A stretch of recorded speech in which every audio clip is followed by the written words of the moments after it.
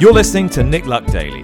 This edition is brought to you by FitzDares, by the Racehorse Owners Association, and by Thoroughbred Racing Commentary's Global Rankings.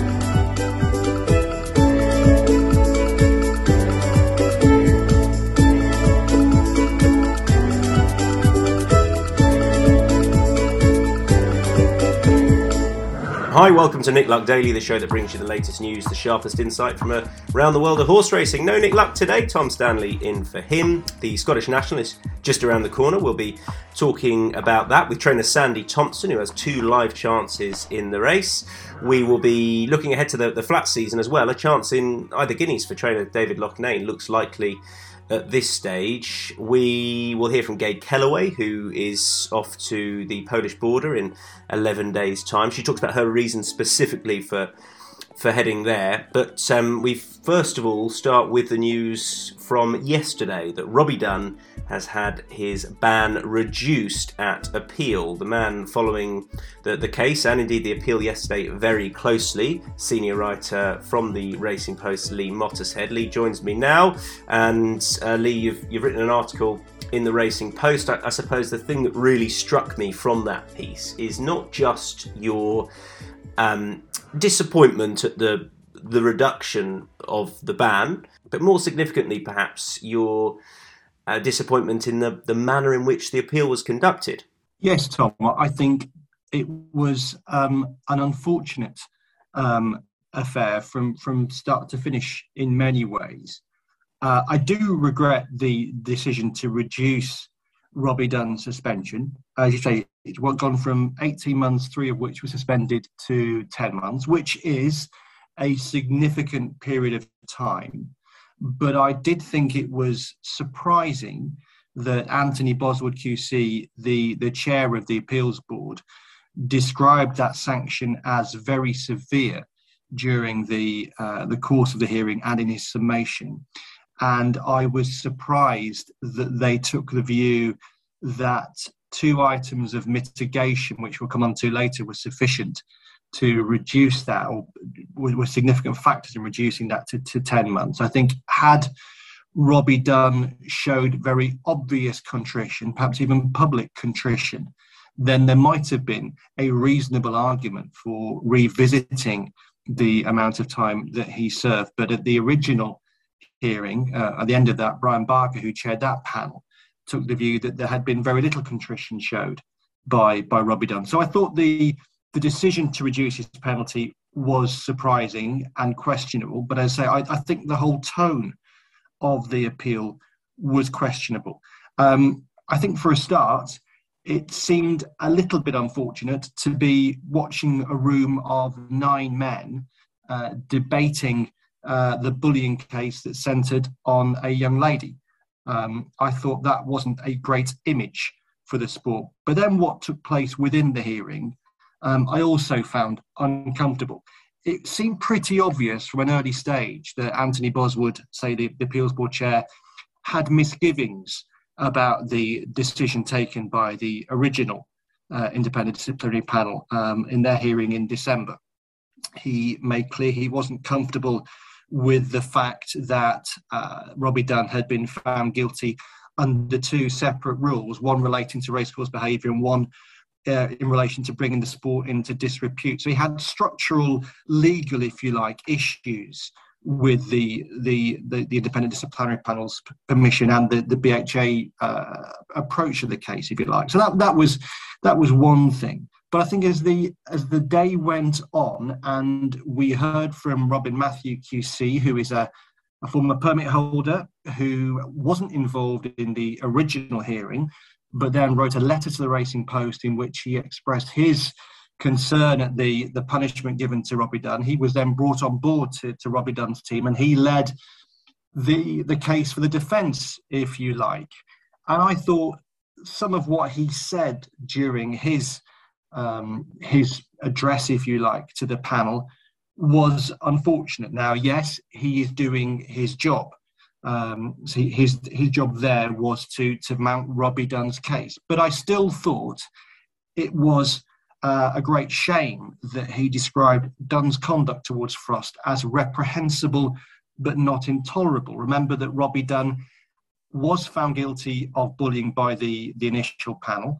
This panel also didn't change the fact that they believed he was guilty of very bad behaviour indeed. The PGA eventually agreed as well that he had been guilty of bullying. So I thought it was a shame that Dunn's conduct was described as reprehensible but not intolerable. I thought it was a shame that he believed that the initial panel should have been more minded to give weight to the fact that jockeys and valets around the bullying incidents hadn't been more vocal in their criticism of Robbie Dunn, given that one of Bryony Frost's allegations through all this has been that she has been ostracised by the weight room. So I thought that was a questionable tactic. I thought it was a shame that he argued that a tweet posted by Robbie Dunn about Bryony Frost in relation to the virtual Grand National of the COVID year would have been let go by most people. And he even sort of argued that when he trained a 50-to-1 winner at Toaster, the abuse he received on Twitter was worse than what Bryony Frost had been feeling. And when he came to the end of that set of arguments, he said, "We set out a number of reasons why it is clear in our submission that distress or fear was not caused." Thankfully, at this point, Louis Weston, who was the barrister representing the BHA yesterday, as he had been at the initial appeal, made the excellent point that it is not for the bully to determine to the bullied how they should react to being bullied. That then was followed by his view that was an outrageous suggestion on behalf of Mr. Dunn. And I thought it was surprising that Anthony Boswood QC sought from Weston to temper his language and say that it was unacceptable, not outrageous. And actually that also took me back to an exchange earlier in proceedings, Tom, where Boswood had challenged Louis Weston's assertion that the language that Robbie Dunn had used at times in relation to Bryony Frost, and that's been well documented, it can't really be repeated on a podcast like this. He questioned Louis Weston's assertion that sort of language was always going to be wrong in the workplace. Boswood seemed to suggest that there might be occasions when it might be deemed acceptable. I thought that was a great shame. The tone then of the whole hearing as it went on felt very different to the tone of the initial hearing. The initial hearing had a very grave and sombre tone, as befitting the occasion. This didn't quite feel like it. I likened it in the piece I wrote for the Racing Post to saying it almost felt at times like we're in a scene in a London Gentlemen's Members Club. There were times one almost thought they might pour themselves a brandy and light a cigar. There was a point at which Robin Matthew, when addressing Anthony Boswood, they were talking about issues at the start of a race. And he said, "I was certainly never allowed on the inside of you, even if I had the courage to go there," seemingly harking back to a point when they must have ridden together. And that sort of tone, I thought, didn't feel right for the occasion that we were covering, that was taking place. And I also thought the tone of the final summation given by Anthony Boswood was regrettable. He was doing his job, and it was completely at his will and the one of the three members of the panel to come to whatever decision they did. But there were times when I felt that the tone he struck was not as befitting the occasion as the one that Brian Barker had struck 3 months earlier. There was a point when Robin Matthew, I thought, disgracefully described what had taken place as a spat between Robbie Dunn and Bryony Frost. Anthony Boswood came back to him and suggested that quarrel might be a more fitting term. Well, quarrel wouldn't be a more fitting term. If someone is being bullied, they are not subjected to a quarrel. And then in his summation, he said that there were items of mitigation that were not considered by the initial disciplinary panel that probably should have been, and which were reflected in the current panel's decision to reduce the penalty. One of them, he said, was Dunn's readiness to participate in a banging of heads together. Now, that I thought was an extremely regrettable use of language. If someone has been bullied there is absolutely no reason why they should participate in a banging of heads together. And the very term, a banging of heads together, suggests that there is some sort of culpability on the part of the individual who has been bullied. That is not the case in a bullying instance.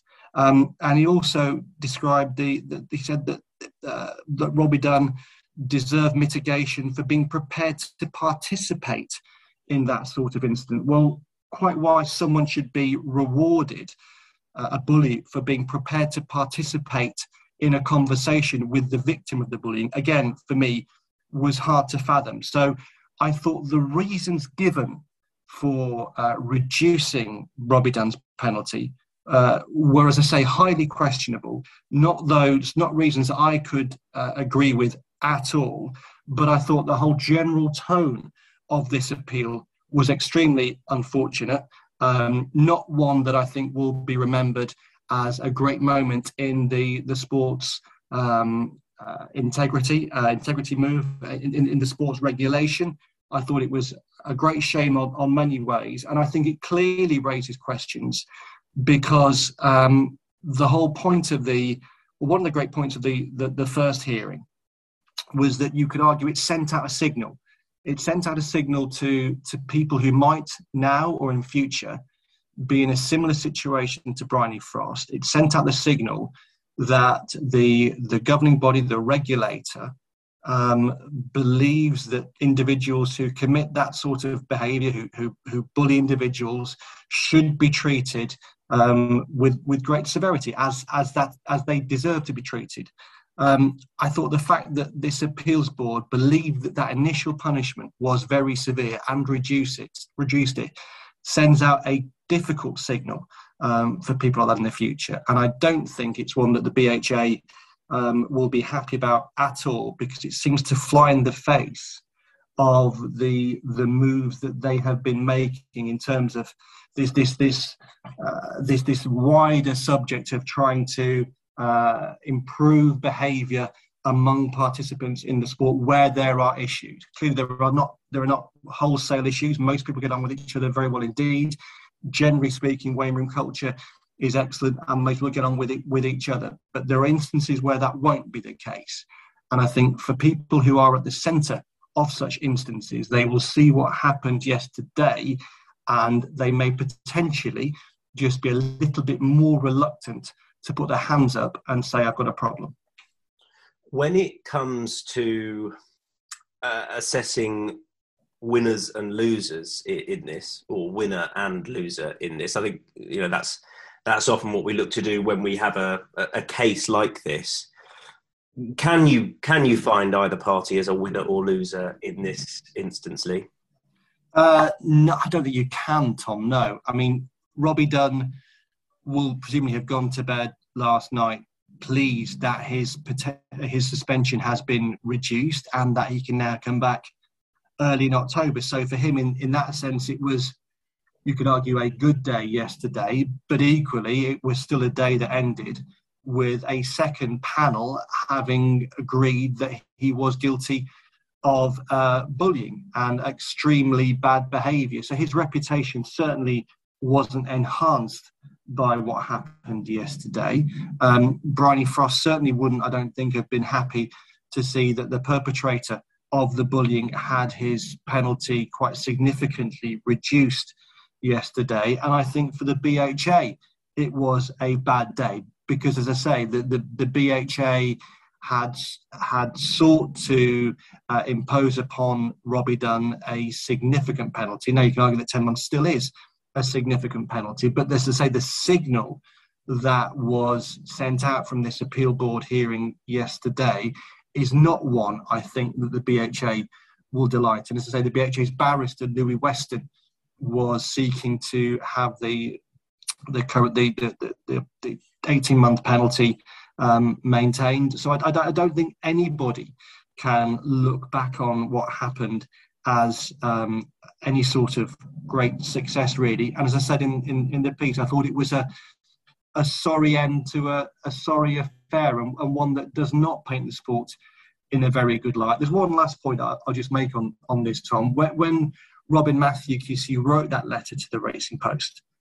He argued that one of the problems with the initial hearing was that the three members of the panel had no direct experience of race riding. They hadn't been involved in the sport in that sense. They didn't have that familiarity with the weighing room or the racecourse. And he argued that the panel and the people involved should have had more experience. Well, we had people yesterday that had more experience, and I would argue that what it showed is that there are occasions when outside eyes and a different sort of perspective is needed. Because if this was an example of, if you like, in inverted commas, racing people coming to a decision on this, I don't think it reflects particularly well on racing people. I think the other thing that's potentially significantly is the timing of the ban and when it's set to stop, October the 9th, which ties in with the start of the jump season proper. So as fans are gearing up for the start of the jump season, Robbie Dunn will be back race riding. Bryony Frost will still be race riding. They may well be riding on the same track around that time together. How do you think, first of all, given what you've seen with the reception that Bryony Frost has got, that Robbie Dunn might be received? And also, how do you see her future panning out? I think it's notable that this season she will have had fewer rides of whatever there is that there may be with regard to that than she has in the last couple of seasons. How do you see that playing out? Well, if I can start with Bryony's situation, Tom, it is the case that she has been noticeably less busy since this all became a public story. There are rides for a few odd trainers here and there, but largely Bryony's support has come from her main yard of Paul Nicholls and that of Lucy Wadham, who, like Paul, has been a regular and constant support to Bryony over many years. Now, it's entirely possible that, given everything that has gone on, that Bryony is largely looking just to ride for those two trainers in the main, whilst picking up a few spares here and there. And it might be that she feels more comfortable simply riding at the moment for Paul Nicholls and Lucy Wadham. But even if that was the case, it's presumably reflective of her understanding of the wider situation and how she has been received by some racing professionals for having spoken out about what has taken place. So even if, as I say, it's the case that Bryony is voluntarily reducing the number of yards that she rides for, it's still reflective, as I say, of the wider situation and how she has been received. I think when Robbie Dunn returns in October, you will almost certainly see a groundswell of support from owners and trainers for him, who will be keen to use him, just as they were keen to use him towards the end of the point when he was riding prior to his suspension. There was, again, he was riding for yards of which he wasn't particularly associated, and that, I think, was noticeable. And whilst I don't think anybody would say that Robbie Dunn should be victimised when he returns, that certainly shouldn't be the case. When he returns, he will have served his penalty and he will be completely at liberty to resume his career, and he will merit support as would any other jockey. But I think it is noticeable when you look in general terms at the commentary that some participants have given on this and the wider support or not that the individuals have received, that there does appear to have been more support from within the active racing community, those who could take part in the sport for a living. There has to be more active support for Robbie Dunn than for Bryony Frost. And I think those looking outside of the sport, into the sport, and many of us inside the sport, will find that quite perplexing. Okay, big weekend in Scotland this weekend, of course. It's the Coral Scottish National, and trainer Sandy Thompson, who saddled the second and the fourth home last year, has declared 2 for the race in the form of the Ferrymaster and Hill 16. Sandy joins me now. Sandy, which of the two has the best chance, do you think? You would have to say the Ferry Master has a great chance. He's 5 pounds less than he was last year. Ran a great race, and it just maybe didn't pan out for him quite right. The race. He's going to get a pair of blinkers. When we saw him at Newcastle, he won everywhere bar the line, and maybe just sort of thought he'd done enough. So I think really, really pleased with him. I mean, Hill 16's obviously had a great season. But just the £9 he got for being second the other day to Nutswell is going to. I mean, it looks like he's going to go up nearly top weight, so that's going to be a big ask.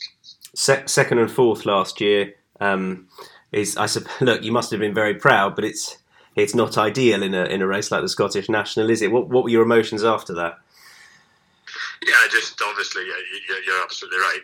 Always delighted when horses run well. But frustration that you didn't quite get over the line. Yeah. On the Ferry Master last year, was there a point where you thought he or Dingo Dollar were going to go on and win the race, or did you always have an eye on Mighty Thunder, thinking he's going to get us?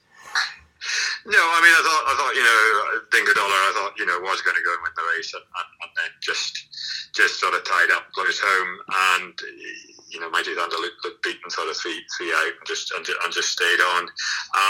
The Ferry Master just probably got there a bit soon, and just sort of petered out. He hadn't had a brilliant preparation, but I was still delighted how he ran and how he coped with it, because it's always quite a rough race, he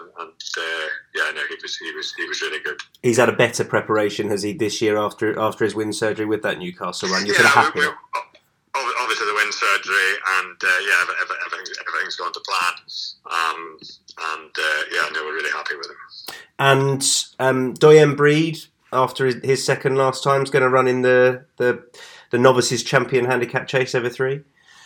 Yeah, it looks very competitive with Newsart and Ruth Jefferson's horse, but he deserves his chance. He's run some great races this year. He'll love the ground. Last day at Ascot, he hated the ground and ran a great race to run as well as he did to be second. We're really looking forward to him. For a horse that sort of we didn't know he was going to jump a fence when we started to school him, he's progressed really well. And, Good luck to Sandy Thompson this weekend. Turning our attention to the flat now, trainer David Loughnane joins me, and David, you may well end up with a runner in each of the guineas. We'll start with the 1,000 guineas and the filly in the form of Hello You. How is she? How's she come on over the winter? She's in great form, yeah. She's done really well from 2 to 3. She had a nice winter break back in Ireland with Robson Aguera and the team, and she's wintered really well. She'll do her final bit of work today as a kind of her final bit of prep work before she heads for a Guinea Straw. The obvious look, at the moment we haven't actually decided where we go yet between the Nelquin or the Dubai Duty Free in Newbury. We've obviously, she was very impressive in the Rockfell over the same trip at Newmarket last year. She was 0.4 of a second outside the track record. So that's probably the obvious choice for her. So it won't necessarily be, ground which decides the two. I've seen a few comments saying, well, Newbury might just show up that little bit easier or can do surface-wise, but it's not really that dictating your decision. Not at all, no. Look, she's won on the all-weather, she's won on quick ground, ran well on quick ground, she's run really well in Royal Ascot on very soft ground, so she's a very versatile filly. I wouldn't be concerned ground in any sense at all, no. What did you make of Del Mar? She probably, the travelling and everything just took a little bit out of her. She was in fantastic form over there. We were really happy with her going into the race. She did lose a bit more weight to Mount Deal on the flight over, which fillies, Go Bears Go absolutely thrived from the journey over. It just probably took a little bit more out of her. She jumped, she travelled into the race. She was everywhere I wanted her to be in the race, turning for home. I thought we were home and hosed, and she just didn't let down in her normal fashion.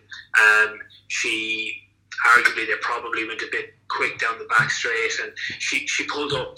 She was a tired horse after the race. She'd had a long season, and it was probably just one run too many last year. But look, she by no means disgraced herself. It was a very good fifth in a competitive race. And how do you feel about a mile for her this season? No concern really.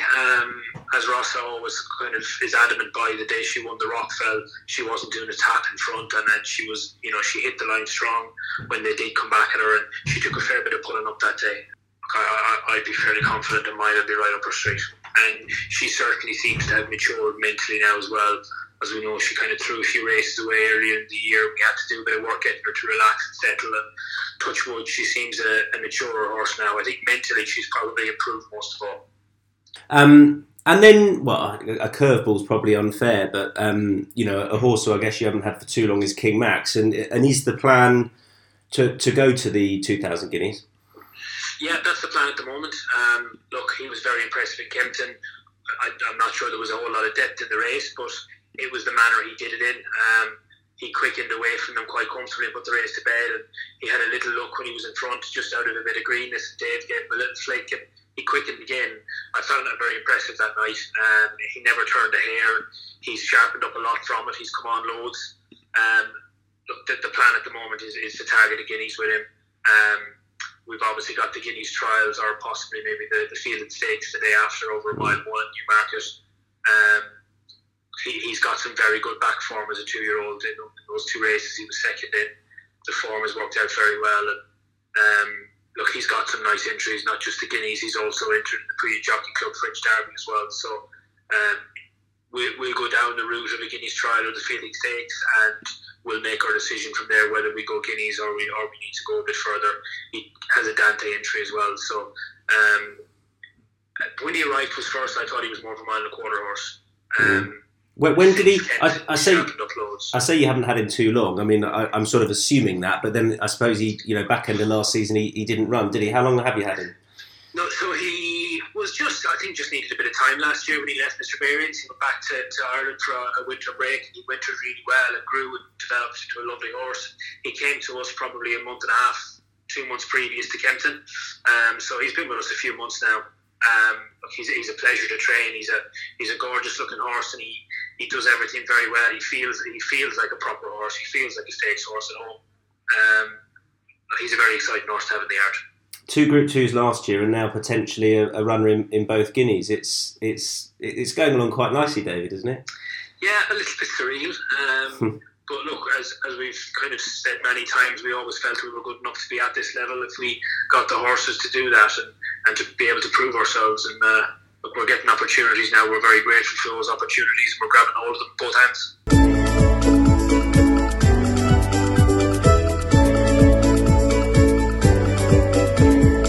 Well, last night at Kempton, Gabe Calloway saw a lovely winner of the opening race, 2-year-old Ocean Cloud, who I know Gay is with me now, is hoping to make it into a Queen Mary filly, and then that aside, you came back over to the Racing TV presentation area and said you wanted to talk about something else, which sort of really put everything into perspective. You're joining the Racing to Help Ukraine convoy on April the 10th, and one thing, Gay, you were keen to point out that for you, you're really struck by the animal cost of this war, and that's the reason you're going.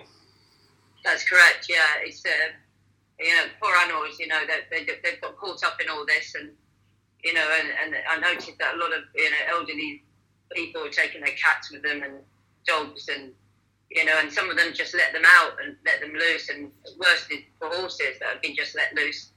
And James Main, the vet, is coming over with us, and we have a contact over in Ukraine where they've set up a veterinary unit. And they need supplies, so that's the main reason why I'm going over there, to take supplies. Fortunately, Rossdale's and McVie kindly donated medical supplies to us and to me, and also various feed companies. My feed company is Dobson Horrell.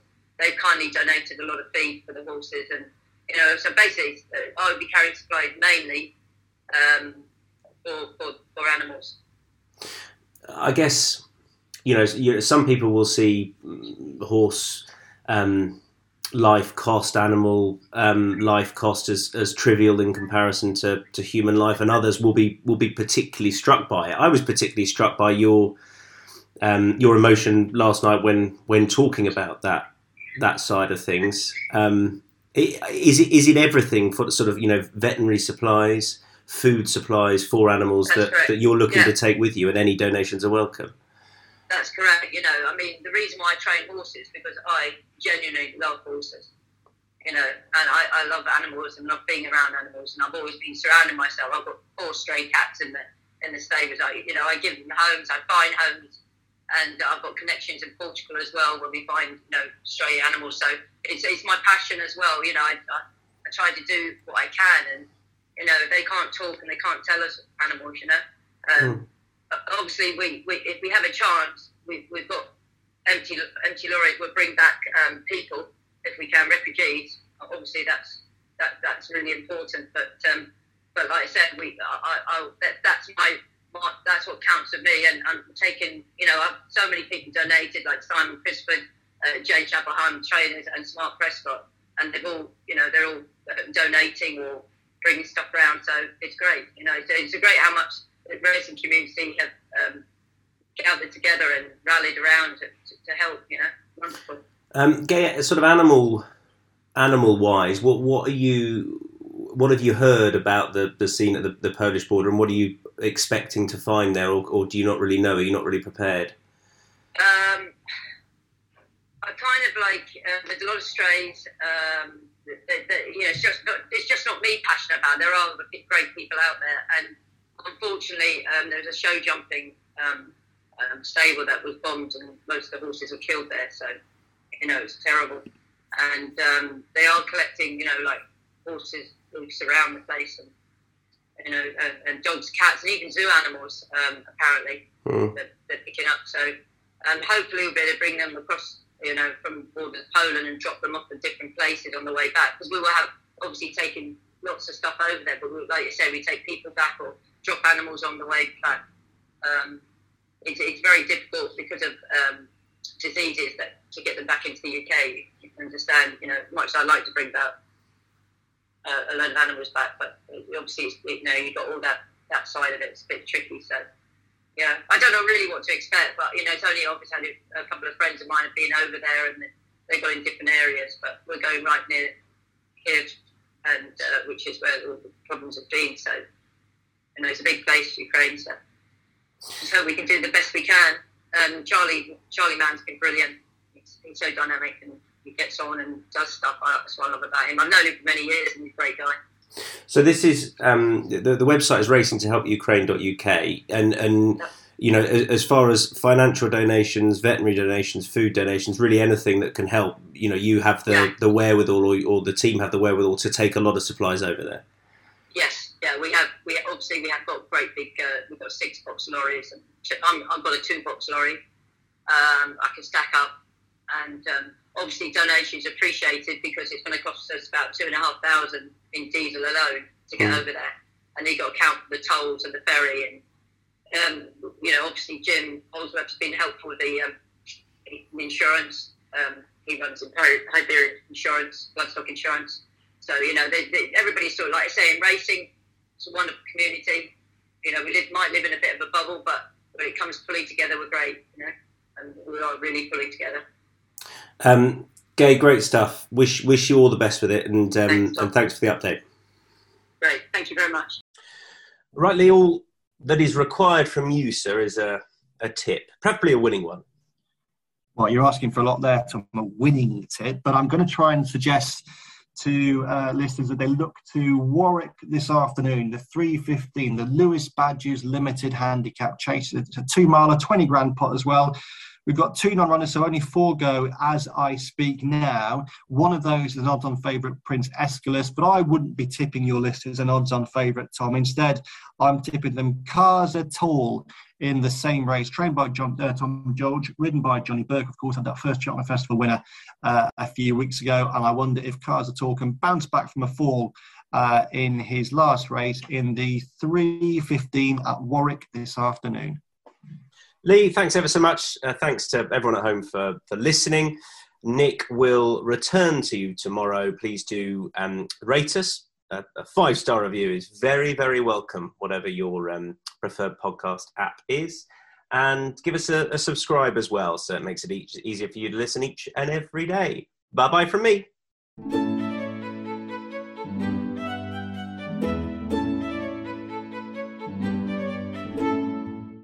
You've been listening to Nick Luck Daily, brought to you in association with FitzDares, the Racehorse Owners Association, and Thoroughbred Racing Commentary.